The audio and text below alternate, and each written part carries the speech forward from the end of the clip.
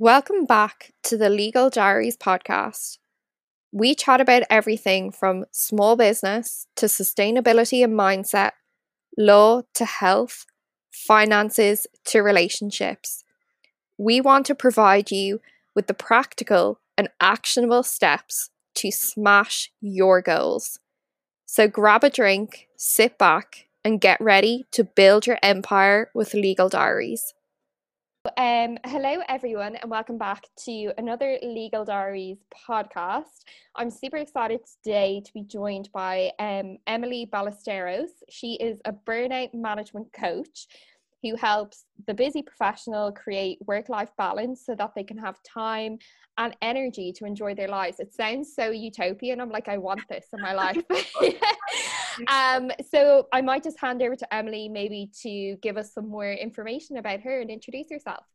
Yeah, absolutely. So thank you so much for having me. And just to give kind of a background into how this niche even exists is I was working full-time. I was in graduate school full-time. I was coaching part-time. I was commuting 2 to 3 hours a day for 2 years. And I was experiencing burnout by volume. There's 3 types of burnout. The first is by volume, being booked back to back to back, running on empty. Then there's burnout by socialization. That's common in people pleasers who struggle to set boundaries. And then there is burnout by boredom, which is being generally uninspired by your life and just feeling like you're quote unquote stuck. And so I was experiencing burnout by volume and could not find training anywhere. I was working in corporate training and development, had so much faith in training, and could not find any comprehensive resources on burnout management. So I just hired a number of business coaches, knew how to do the training already had coaching experience through a platform, and decided to just create it. So that's how I got here. And now I work with a variety of different industries and individuals who all struggle with essentially the same kind of burnout core issues that stem from time management, stress management, boundaries, those sorts of things. It's so literally you were like talking about it and I was like, okay, I have number 1, I've had number 2 before. So like you've kind of covered it, but the thing that was very new to me is like, what is like a burnout manager? So like what do you do for anyone listening? It's a great question. Yeah. So all transformative coaching programs, or most programs, are made up of 3 elements. There's education. So for that portion, I make sure that I have comprehensive video modules that are self-paced so that people have all the material before we actually meet and I coach them, so we're speaking the same language. And then there's implementation, which each of those videos come with worksheets so that they're actually implementing all of the different items into whatever it would look like customized for them in their career. And then the last is support. And that is where I come in and I help them create more customized solutions, and they can bounce ideas off of me based on just my experience with working within that industry and other industries. And those 3 elements combined are what make up my most comprehensive program option. But essentially, I give them all of the materials ahead of time, teach them how to implement them, and then I coach them about an hour a week, depending on how they're working with me. Ah, that's so interesting because because usually people, you just hop right into coaching and other kind of practices. Whereas when I do that for, say, I've never done this kind of stuff, but say even for, I don't know, like personal training or nutritionist, when you hop right in, you're like, okay, you're the expert. You just tell me what I have to do. And they're like, well, no, I need information from you. And I'm like, I don't feel prepared. I like being prepared for things. Yes, absolutely. And you kind of touched on, like, in your introduction, what exactly is burnout, and you touched on the 3 types, which I knew from kind of reading beforehand that there were different kind of types of burnout, but it wasn't until I kind of came across your platform that I kind of learned the 3, say, types per se and how they're broken down. So would you be able to give maybe a more kind of comprehensive overview for those listening on the 3 kind of different types? And then one thing I always find really interesting following on from that, are there particular type of people who were more inclined to get burnt out? Like, I'm definitely one of those people, I would say. But yeah, maybe if we just start with the kind of give a broader kind of overview of the 3 types that you touched on at the start. Yeah, absolutely. And then great follow-up question. That is usually what it leads into, is not only are these the types of burnout, these are the people predisposed to kind of end up there. So The three types are, the first is by volume, and that is the complete feeling of detachment because you are out of resources. Like at that point, you're giving everything every day. And if a friend asks to see you on the weekend, it's not even their fault, but you're so resentful. You're like, oh, how dare you ask for the last of my resources? And put me in the position to have to say no. And usually that ends up in just a feeling of something has to go because it's not that I'm not managing my time well. It's just that there's too much for one person to do sustainably for a long period of time. And then there's burnout by boredom. And this is just that overwhelming sense of I wake up every day and I dread my day. Whether or not it's because of people or things, I don't look forward to anything in my life. If you told me my life is going to look like what it looks like right now, 2 years from now, that person would have a full-on panic attack because they're like, oh, absolutely not. This is not how I want to be living my life, but I don't know where to start in changing that. And then there's the social burnout, which is common in people pleasers and stems from a lot of times people pleasers end up attracting takers and because they're givers and they don't know where those resources end. A lot of times people pleasers grew up in households where complete availability and always saying yes got them love and connection, and saying no got them reprimanded. And so they're still uncomfortable as adults saying no to people. And so those are the three main types. And then the types of people that are either predisposed towards one of those or just has this type of mentality that would lead them towards burnout as well is first high achievers. Anybody who kind of bases their self-worth on their performance, and a day where they do a lot of things, they consider themselves good, and a day where they do nothing, they consider themselves bad. So they're trying to do themselves into being, which being is just being. You don't have to do anything to be, but high achievers are so production based and performance based that they don't see that disconnect.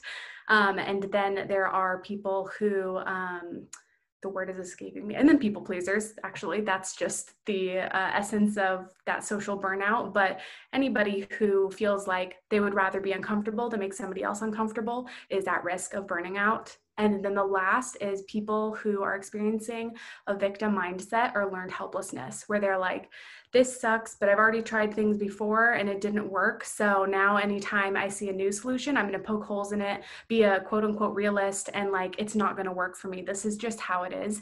And everything that comes up is just, they frame it as another problem instead of a potential solution. And for those people, I often say the quote, what you're not changing, you're choosing. And they really hate that because nobody wants to look around their life and be like, I chose all of this. I don't like any of it. What do you mean I chose all of this? But that is one of the primary types of people that ends up burnt out, and they know that they are their worst enemy in that case. Yeah, that's so interesting. I was like, tick.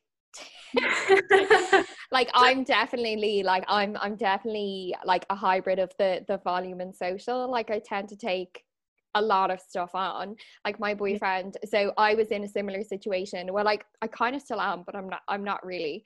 It's I'm living in denial now. My puppy just ran in, sorry.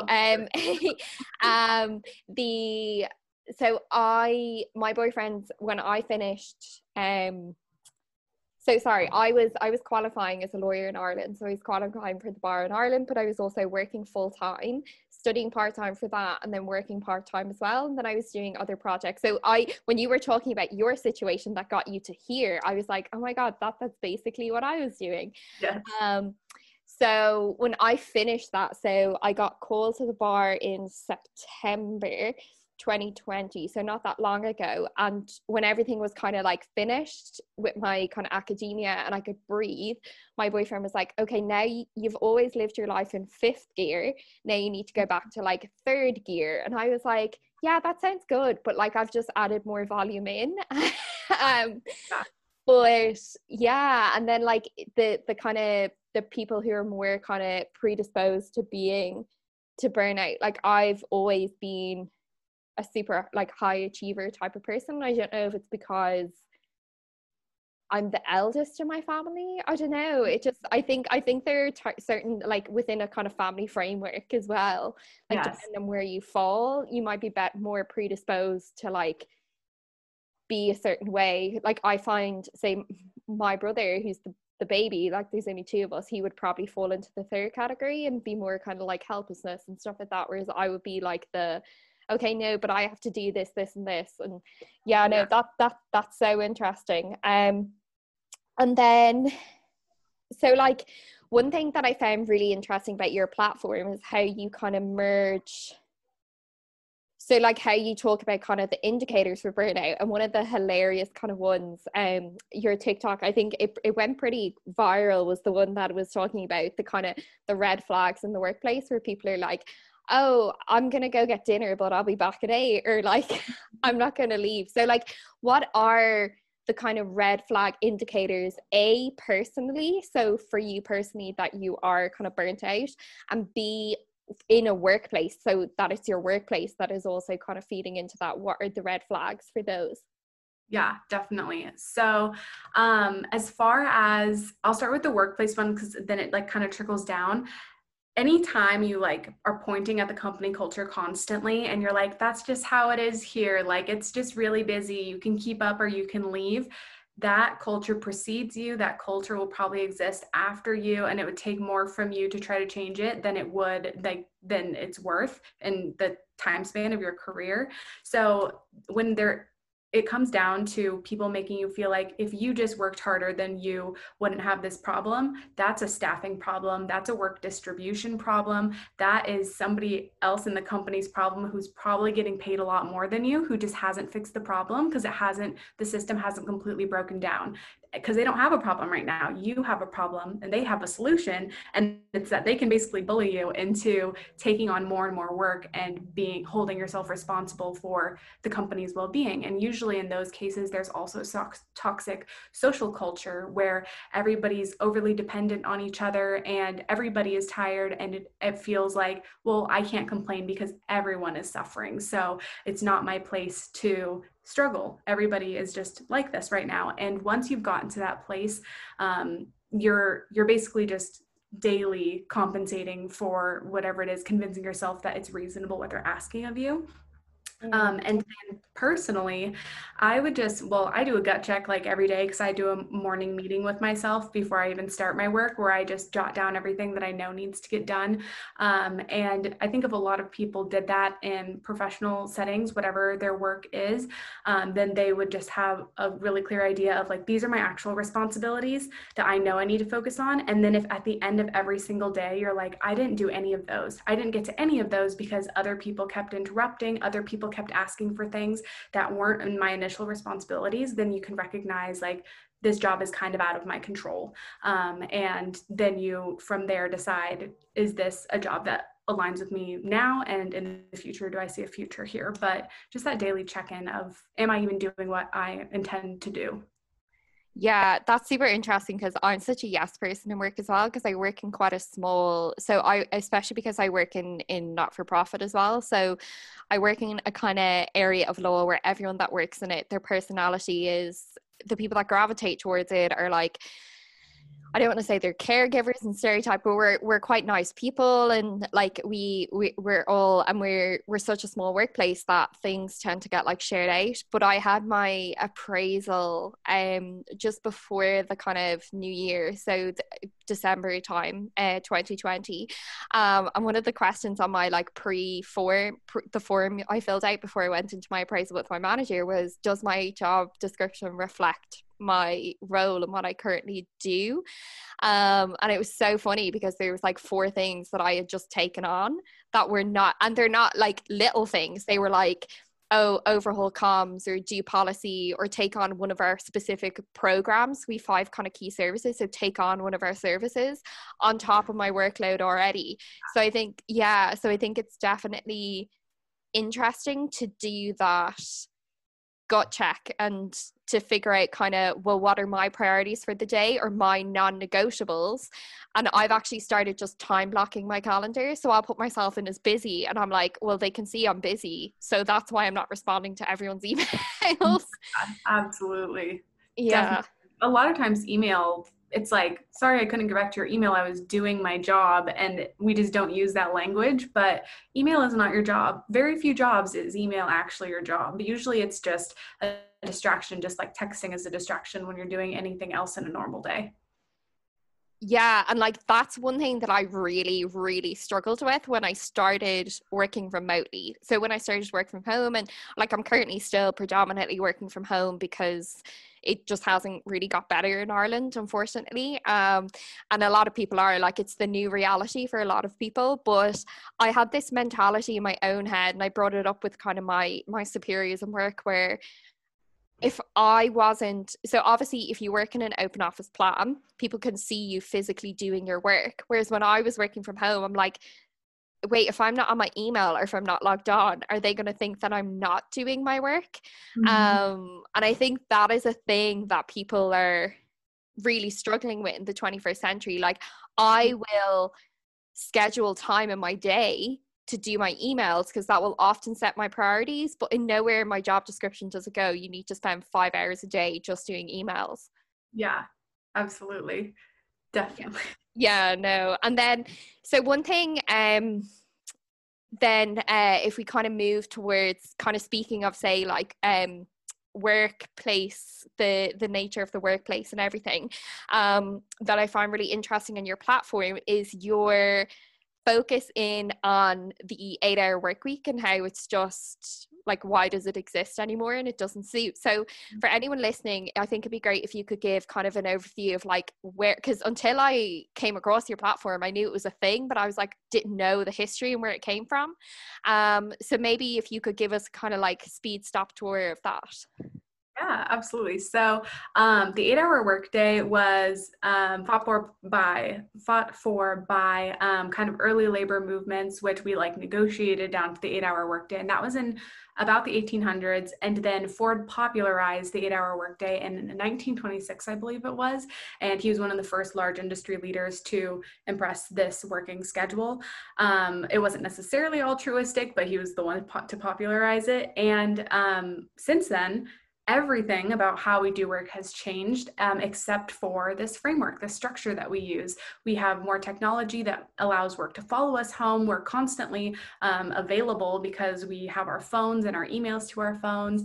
We're commuting hours a day, whereas that was not what people were doing back then. Back then, women were caretakers and they were home and like taking care of all kind of the mundane things. There were not nearly as many after school activities for children and things like that. So we are the busiest that we've ever been, the most available that we've ever been, and nothing about the 8 hour work structure has changed in response to that. Some companies, actually, I shouldn't say that, some companies have been good about modernizing and figuring out what works best for their industry in particular, but until everybody does that, they do like an overhaul of what would genuinely be best as opposed to what's always been done, then we're not working as well as we possibly could.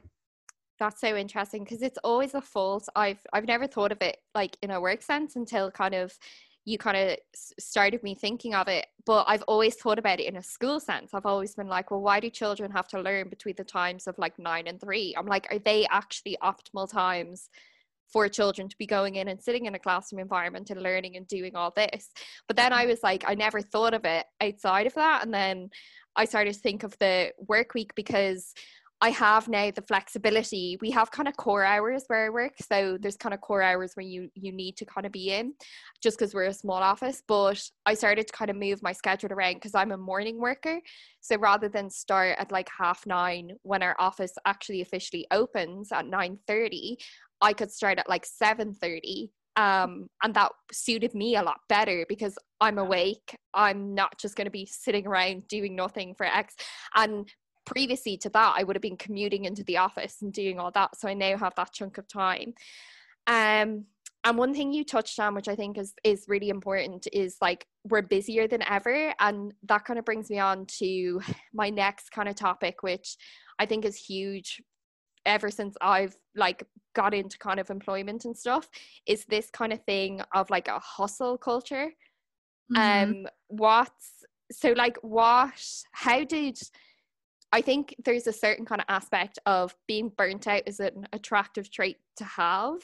Mm-hmm. And if you're not like constantly saying, oh, I'm just really busy, like, what are you doing with your life? So like, what's your perspective on that kind of hustle culture and like where it came from and like how it's kind of leading people to be burnt out?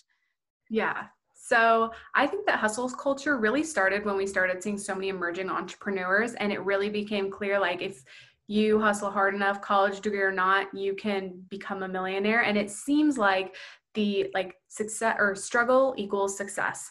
And the only thing between you and being really successful is like working so hard that you're exhausted every day. And we believe in this so fully that if we see a multimillionaire who doesn't wake up until 1 p.m. because he doesn't feel like it, and then he works in his best hours, which might be between 6 p.m. and 3 a.m., people disagree with what they're doing because you don't see as much of the struggle. And so you don't like to see the success. We like to see those things coincide. And so in being really busy and in having the identity of somebody who's always working, you kind of try to mirror that feeling of like success, because it's like, well, I'm doing all of the doing, but where's the being of the successful? And I think people just strive for that, and that's what they're trying to do. And they just aren't like at grips with the reality of you can be successful without being miserable, but you have to just like do less better instead of constantly doing more. Like really high up leaders, there's a book called Game Changers by Dave Asprey that's really good. And he talks about how most leaders don't report running out of opportunities. They report drowning in a sea of opportunities. Because once you're at a certain skill level, like everybody wants to do things with you. You're not going to run out. And a lot of people also have that FOMO of like, well, if I don't take this opportunity, because, you know, we're told take every opportunity. If I don't take this opportunity, then what if that was the one that got me to the next place? And it's this like faithless cycle of I have to do everything and maybe that'll get me where I need to go, instead of I just need to focus on something sustainably so I can get far enough that I have a lifestyle and a life that I'm happy with. Yeah, and that's so true though, because like it's now I like for me, I think it's like a personality trait to be busy. Like it's like you're sad, you're happy, you're busy. Like it's kind of like one of those things. Like and I like I'm really guilty of it as well. Like friends will message me and be like, "Hey, how are you?" And I'll be like, "Oh, I'm good, just really busy." And like that's everyone's kind of like generic response. You touched on something where you were saying like that kind of hustle culture and that feeling that you just have to grind it out and be miserable, and then you get your kind of your rewards or anything. Do you think that in your kind of work, or kind of with the people that you've met through your work, is there such a thing as a healthy job out there, or does it just very much depend on you as the person? Yeah, so I think that there are healthy jobs out there, to just first answer that. And one of the companies that I previously worked for example, like something they did was you worked 37.5 hours a week instead of 40, and they let you stick to that. And people didn't guilt each other if they were like, all right, well, that's my 37.5. I hit it early, so I'm leaving early on a Friday. Like that culture was healthy, and everybody for the most part was interested in what they were doing, and it gave them the lifestyle that they enjoyed. And I worked on a healthy team. So that was everything that you could want in a role. And I see people who have healthy roles, but it comes down to like they storytell a lot, so their stress management is poor, or they aren't, their personal care is like non-existent. They might like their job, but they go home and they're everyone's caretaker, and they don't do the things that they know that they want to be doing with their time, so they're still unsatisfied. So you can have a healthy environment and then still not treat yourself the way that you need to in order to stay out of burnout. Yeah, I think I'm definitely guilty of that, because I work, some of my friends, when they see like a really good example is my second year working where I'm currently working, I got quite sick. I actually got chicken pox, which is really crazy. In my, like, I was like 26, 20. I'd never had it as like a kid. And I got really sick, and I remember talking to my friends and stuff, and I felt really bad. Like I was sending, like when I was corresponding with my boss, being like, look, there's no way I can come in, obviously, because I'm really contagious, I have chicken pox, and I'm really sorry, I'm really apologetic. And my manager texted me back. She was the loveliest woman.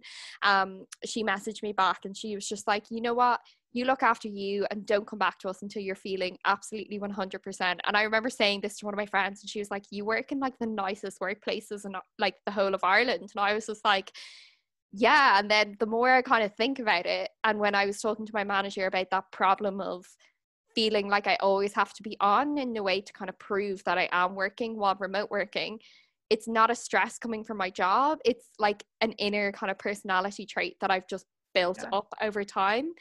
And like, how do you say, if you have someone that you're coaching that is in that healthy job environment and has all those kind of mechanisms put in place for them to have that balance, but they are, say, like me, and they are always on or a high achiever, how can you like dissociate from that or kind of become like a well balanced kind of healthy person? Mm-hmm. Yeah. So unfortunately, it comes down to mindset. Yeah. It comes down to like, you can give someone all the tools and they can do everything, but if at the end of the day in their mind they still believe fully like, if I were more available, I would be a better employee, or like what I did wasn't enough, like even though I checked off all the boxes, I could have done more. If you don't catch and then correct every single one of those thoughts, then you'll keep going through the same patterns and cycles. So it's just catching, like if I have a thought on a Saturday where I'm like, oh, I could get a head start on that thing, my alternative thought that I had to like program into myself, because I try to catch all of those thoughts that just don't serve me. My alternative thought is, at the end of my life, what am I going to look back and wish I did more of? And it's almost always like, I'll wish that I spent quality time with my fiance. I'll wish that I read this really great book. I'll wish that I like did something I enjoyed. I don't think anybody's going to get to the end of their life and wish they worked more. Even if they have their own business, like you can love what you do and still need leisure and still need things where you turn your like thinking brain off and you're just enjoying things. So it's catching every single one of those intrusive thoughts and then correcting it with the person that you want to be and the way that you want to be. Yeah, I kind of like it sounds bad, but in order to kind of self-serve my not feeling like I'm not doing anything, I always have this mentality of like if I'm a caregiver, so say I look after some needs in my family, I can't like pour out of an empty cup. So if I'm like killing myself and work and always working overtime and doing this, that, and the other, well then I can't segment myself to all my other kind of roles. And that's like the fiance, the girlfriend, the boyfriend, all of like, they're all kind of hats that we all wear. So if you're an empty cup, you can't like fill those up as well. Definitely. And we are like finally outgrowing that, like to be as like selfless and sacrificing means you are good. And if you don't do those things, if you're not sacrificing, or it's seen as selfish to like choose to take care of yourself over somebody else, then that somehow makes you bad. And that's absolutely not true. Everything in your life stems from you. And I usually clarify at that point, like, I'm not saying don't be a good person. I'm not saying don't go help people, but it is so much better to help people and not be resentful the entire time that you're there. Because Yeah. what's the point of going and like volunteering with children if your entire time you're like, I hate this, I hate these children, like I need to be home, I need to be asleep, I need to be grocery shopping, to do things and not be resentful because it's not in alignment with what you currently need, is way more self-aware and fulfilling than think like checking off all of the boxes you think you need to that don't align with you. Yeah, and that's like, I think you need to kind of come back and reflect and really kind of see what your like what drives you, and like, and though, and most of the time it's like your relationships with people, your like time spent and stuff like that. Because like, touching back even on something that you said at the start, like you don't want to spend time with that one friend at the weekend and resent spending time with them because you're like, oh, you're taking my only 3 hours that I had free all weekend. You want to be able to like embrace those relationships and have that time to like make memories and spend with that person.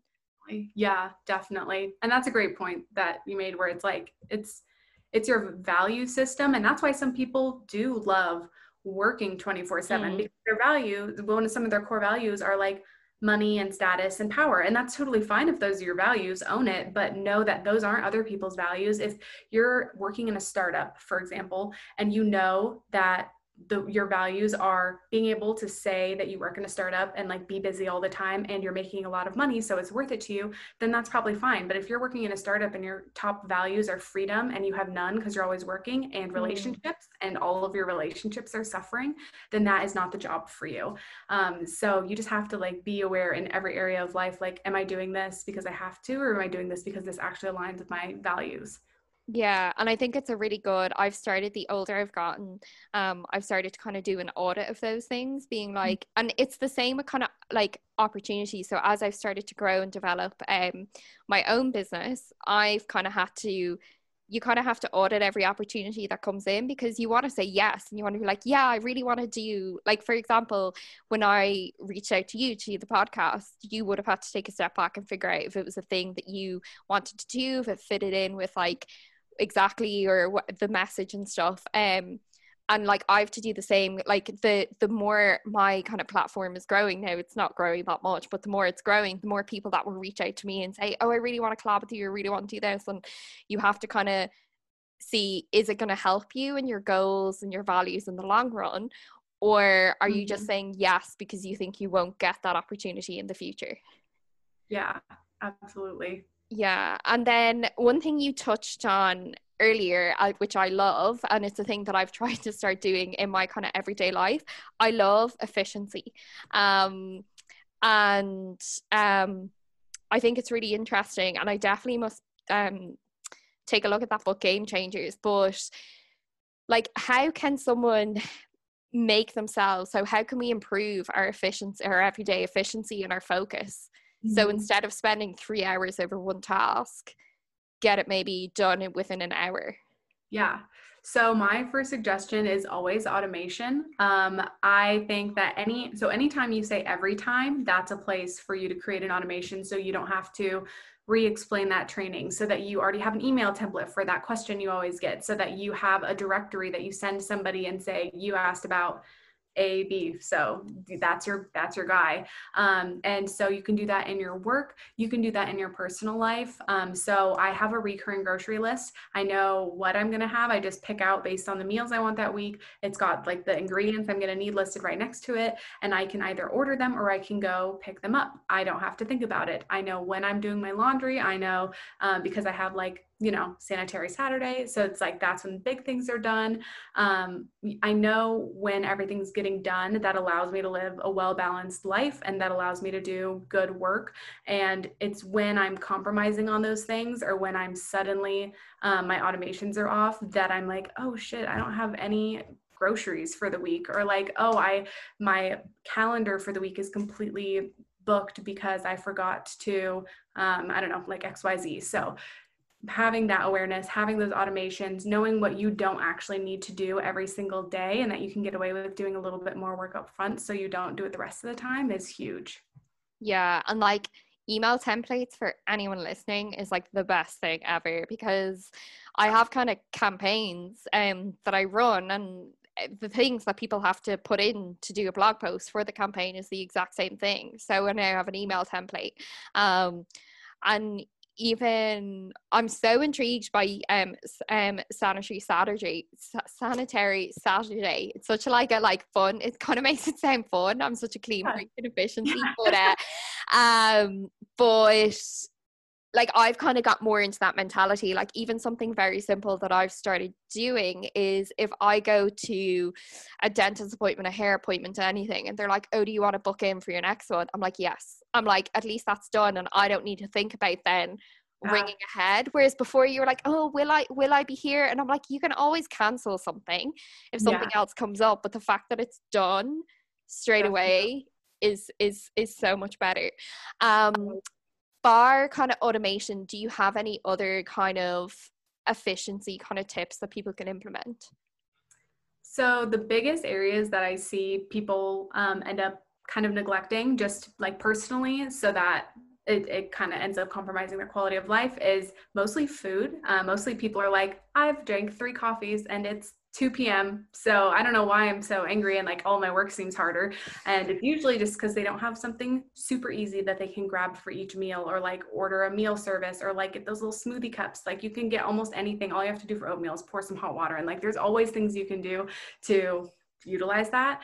And then in work, just create windows of time that you're going to do recurring tasks, because you're going to have to do those every week. And try to use gamification as much as possible, which is making things seem like a game. So if you hate I don't know, doing invoices. You have to do that once a month. Instead of saving it all for the end of the month and dreading it, you just do 3 hours every Friday morning, and you go and you get yourself a nice coffee to do it. And then once it's done, you give yourself an hour break to go do a class that you like, and then you come back. So it's like you're reinforcing it with something you enjoy, and then also a secondary reward at the end. So using gamification for things at work that are reoccurring. And then what else do people struggle with? Those are the two big ones, because a lot of times people feel lack of support at home because basic needs aren't met, and then at work when there's unpredictability. So I'm going to leave it at those. And if another one comes to me, I'll share it. But yeah, I know the big thing that I always like that always falls off mine is like food and fitness. It's like, oh, that's just me that I need to look after. That's no problem. That's only me. Whereas like my boyfriend, when he was like, he used to have and I used to think he was crazy. He had like 5 or 6 set meals. Like those are his meals for the week. He didn't have to put any thought into it. He knew what his grocery list was. Whereas I'd come home and I'd be like, oh, I don't know what I'm gonna have for dinner, and I'm really too like, I don't have the energy to make anything. And then I have something like eggs, and I'm like, eggs aren't a dinner, but it's like I don't have the energy to put time into it. And it's even like simple things like, isn't it like Mark Zuckerberg also does that thing where he just wears the same thing, and Steve Jobs had it, and like take out as many variables? Yeah, definitely. You have a decision budget. I think it's actually talked about in the Game Changers book, but you have a decision budget where you're out of cognitive energy to make the best decisions possible by the end of the day. So that is when a lot of people are like, well, I was going to work out tonight, but now I don't want to because I did all these other things during the day. And that's why people will say like, do the hardest things first, because if you don't feel like doing them first thing in the morning, you're definitely not going to feel like doing them after your entire day of work and other things. So yeah, decision budget is real. Yeah, because I know I'm definitely one of those people. If I don't work out in the morning, there's no point in lying to myself and telling me I'm gonna do it in the evening, because I can like hype myself up, but it's just not gonna happen in the evening. And just kind of bringing that back to kind of so we talked about efficiency, but if we kind of move it to maybe more kind of self-care, one thing I loved was you did a post about 5 personal kind of self-care pointers, which I found just really interesting, because self-care is like cool now, which is great. Like you're allowed to be selfish and you're allowed to take time to look after yourself. So what are these pointers, and then how can we implement them in everyday life? Yeah. Shoot, I do not have them memorized. I don't know. Oh no, you're fine. If you have them in front of you, feel free to read them and I can elaborate on them. If not, I have like 3 pillars that I'm happy to walk through. Perfect. I have them here. If my phone. I bet I have them on mine as well. Sorry to spring that on you. I wish you're fine. Had all the content memorized. The 6 ways to improve efficiency and focus. It's like the 5 pillars of personal. Don't worry, I edit this podcast, so we'll seem really prepared. Yeah. I'm just looking at my images. Something is better than. Is it this one? Yes. Okay, perfect. Yeah, okay. Yeah. So the 5 personal care pointers, the first is just that something is better than nothing, and 5 minutes of like picking up is better than doing nothing at all and letting it build up and then putting it off because you feel even more resistance. That people can't read your mind, so it is entirely 100% just your responsibility to communicate your needs, and a lot of times people don't want that. They want to just like kind of silently brood, but passive aggression is the longest road to disappointment. I recommend creating physical charts and reminders. So many people rely on their short-term memory for absolutely no reason, and it just ends up creating more cognitive load and emotional load throughout the day, and that's not worth it. So write everything down and then create charts that you can give yourself little stars or something. I have like fully grown adults who make so much money who I now have them have star charts because they need the physical cues. And that's what apps do. there's a book called Hooked that's really good, and it's about how to create an addictive service. And it's talks about how most apps have like a don't break the chain, which is like, you've been playing for 32 days, don't break the streak, make sure you play today. And that gets people, because we have what's called sunk cost bias, where if we've put effort into something, then we are more resistant to not doing it again because we've already been putting effort into it. So and that goes into how people have trouble leaving bad relationships because they've already put so much effort into it, abandoning projects because it's not fruitful, but they've already been putting effort into it, finishing a bad book, finishing a bad meal, things like that. And then listening to your body, because sometimes you need sleep more than you need to work out, more than you need to see friends, more than you need to catch up on work. And then that you just don't have to earn rest. A lot of us grow up kind of learning, which, I mean, it's not a bad lesson to learn, but learning you can go play once you finish your chores, once you finish your homework. And then you become an adult and you're like, well, I should do all my work first thing in the morning so that later tonight all of my work is done and I can actually like exhale and rest. And a lot of people can't fully exhale and rest unless they know all of their things are taken care of first. It doesn't feel like fully resting. And that again is just another mentality thing you have to end up working around, because I know I still struggle with that sometimes. If I know I'm going to be working later, then I'm not in full, I'm still kind of on because I'm anticipating being on. So it's a big one. Yeah, and I think being one thing that kind of leads to that is I've started to tell myself, okay, you need to be really realistic with your to-do list at the start of the day, because I'm such a like visual person. So if I haven't ticked something off, it's gonna annoy me, even though I know I don't have capacity to do it today. So you need to be, and that's where I find time blocking really handy, because I'm like, okay, I know this task is gonna take me 2 hours to do, but I need to be realistic. Like I'm not going to get it out in 30 minutes. Yeah, I think the one that I kind of laughed at when I like read the post, just because I've definitely had periods in my life where people have been around me and I've been annoyed that they haven't known that I've been tired or burnt out or annoyed, but like I haven't communicated it with them. So how are they going to know all of these things and that I have these needs? And I think that is one big thing that we all struggle with, is we just don't communicate and say, I can't do that, or I don't have time, or like we have kind of like either a fear of missing out on things or like a fear of letting people down. Yeah, and letting people know that we're not like superhuman. Like so many people just superhuman, and it's like, if I admit this one time that I can't do this thing, like they're gonna see me as not superhuman, and I don't know what the benefits are of being seen that way besides people not being afraid to give you more work to do. But yeah, it's just like so many people don't want to ask for help just because they see it as weakness, or maybe they grew up with parents who never asked for help, or they were told like, if you can do it by yourself, don't bother anybody else, things like that. Yeah, definitely. And that kind of leads me into kind of my final kind of question to tie it all back. So obviously we've talked about some really good things that people can implement and they can do. We are currently in the season of goal setting. Like it's the big thing to do because we're in January, start of a new year. A lot of people probably didn't accomplish quite a lot off their list because of the whole kind of circumstances in the world. So when we are goal setting, how do we make sure that those goals are sustainable? So we're not like shooting for the stars and just like shooting for the moon and landing amongst the stars. Yeah. So my favorite, I have a variety of ways that I goal set because that's just my entire brand, but something that is just like the concise way of doing it is look at the 5 areas of life. So like sit down, give yourself, set like a 15-minute timer, play some upbeat music, make yourself like a nice coffee or something.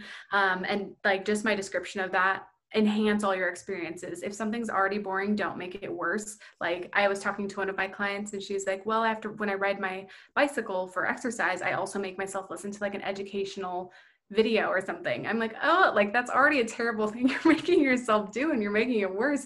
Watch a show you love. Tell yourself you're going to get a chocolate shake after. Like tell yourself after you do it for 30 days that you're going to get yourself that top you really want. Like enhance these things. Don't make them harder.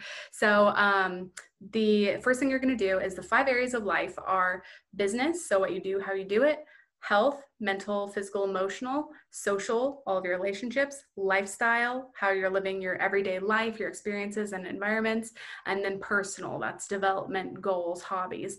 And in each of those areas, write down your ideal circumstances, like the top things you would want to happen just in your overall life. Don't like limit yourself there. And then pick out your favorite ones. And for each of those, write down what that would look like week to week. Like what would you actually need to do week to week to make that happen, and then day to day, and have that ideal. And then right next to that, have your minimum. So maybe like ideally, I want to write a book. And week to week, that would look like spending 5 days a week writing 1 hour a day. But my minimum for that, because I'm realistic and some of those days I'm not going to feel like writing for an hour, my minimum is just setting a 15-minute timer and getting anything out on that paper. Even if it's hot garbage, at least I made progress and I continued that chain so that it's easier the next day to jump back into it. And I don't look up and 2 months has passed and I haven't written a single word. Something in that hot garbage would have to have still been useful. And just keeping that momentum, like it's up to you to keep the momentum and keep things alive. Or maybe like in your ideal life, you work out an hour a day, but you're realistic about some days that's just not going to happen. So my minimum there is walking around the block for 20 minutes, listening to like an audiobook I really enjoy. So for each of those larger goals, have minimums that still check that box for you, that make you feel good and like you invested in yourself and the things that are important to you, but that don't overwhelm you. And then reinforce all of those, like I described, by just enhancing those experiences, creating deadlines, creating rewards, creating like point systems, things like that. That's so interesting. I'm such a goal setter person. So like now I'm like, okay, I've already set my goals. Now after this call, I need to go back and set like realistic minimums. Like one of the ones that I thought of was like working out. So today I was like, oh, well, I've a lot on and I've a full day back at work. And then I was recording this podcast and other kind of business things. So I was like, I was like, okay, I'm gonna go out and do a quick walk with my dog. I was like, it's only gonna be 20 minutes. It's not gonna be that hour workout that I thought I was gonna do on the first Monday of January, but that can be my minimum. Like once I'm moving and seeing daylight, you're like, okay, I achieved something today. Yeah, today. definitely. The daylight helps. It really does. The fresh air, it gets you just out of that like desk space. Yeah, and it helps. The podcast that's coming out on this week, so this Thursday, what date is today? So 4th, 5th, 6th, 7th of January. Yeah, Thursday the 7th. But anyway, this Thursday is actually with a woman who kind of she researches all of this and she has like a PhD in it, and she was talking to me about, because I've gotten really into like sleep cycles and gut health and all of that kind of good stuff, and we were talking about it, and she was just like, your circadian rhythm is completely thrown off if you don't see daylight during the day. And I was like, that's so interesting, because I could easily go days, but especially because I'm not commuting, where I don't actually visibly step out into daylight. So even like little things like that, like sticking your head out a window to get some daylight, I totally recommend. But yeah, those are some really good ones. But before we kind of finish up, what's kind of next for you and your business, and what does 2021 look like for you? So right now, I'm doing all of this like business planning on the side. So glad you asked. I have 3 offers, and I have an 8-week one-on-one coaching program that I'm just always kind of adding to. And then I have one-off calls for strategy calls if people just want that. And then I have a Burnout mini course, which I was really excited to come out with. That was my first independent course, because a lot of people were like, I really want your material. I don't really want to talk to you. Like, I'm not interested. I'd like it to be self-paced so that if I do half of it, like that's fine. And they just like part ways with the course at that point. But I'm coming out with another course. The last one is on all burnout. This one will be just focusing on boundaries, because that's such a big topic. So I'm coming out with more independent mini courses. And what else am I doing this year? That's like my big goal, that and finishing my book. I've been working on a book for a little while, so I'm going to publish that. And those, I guess, are my quarter 1 goals. And then I'm just going to kind of see where I'm at the beginning of quarter 2 and try to Yeah. be creative from there. Yeah, kind of take stock and figure out kind of what still you have to do. That boundaries one, I'd say I must keep an eye out. I'd say that will be interesting because you have a situation at the moment where people are probably like eating, sleeping, and working all within the same four walls at the moment. Yeah. So boundaries is like a huge thing right now. Oh yeah, so big. And so many people, like, they never teach this in school. Like, I had to learn it the hard way, but I fortunately, boundaries, I grew up with pushy people. I say with so much love in my heart, but now if I don't even hear guilt messages, if somebody's like, "Oh, please, come on," and I'm like, "Ugh, no, still no, sorry." Yeah, Next yeah. time. You're like, I've tuned those out. Yeah. And yeah, if you want to just give a shout out to where people can kind of keep track of all of that good stuff that you have coming in 2021. Yeah. So you can either go to burnoutmanagementprogram.com, or you can see all of my social media handles are Emily B. Ruth. And I primarily post on Instagram, TikTok, and those are actually my primary social medias. I used to post on LinkedIn, but it's very formal there, and I like to swear and post colorful things. So it wasn't really my environment.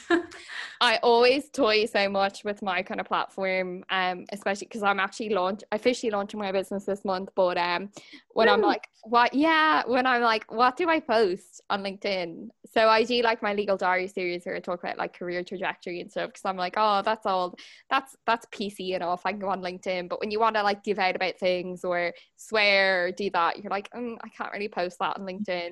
Yeah, definitely.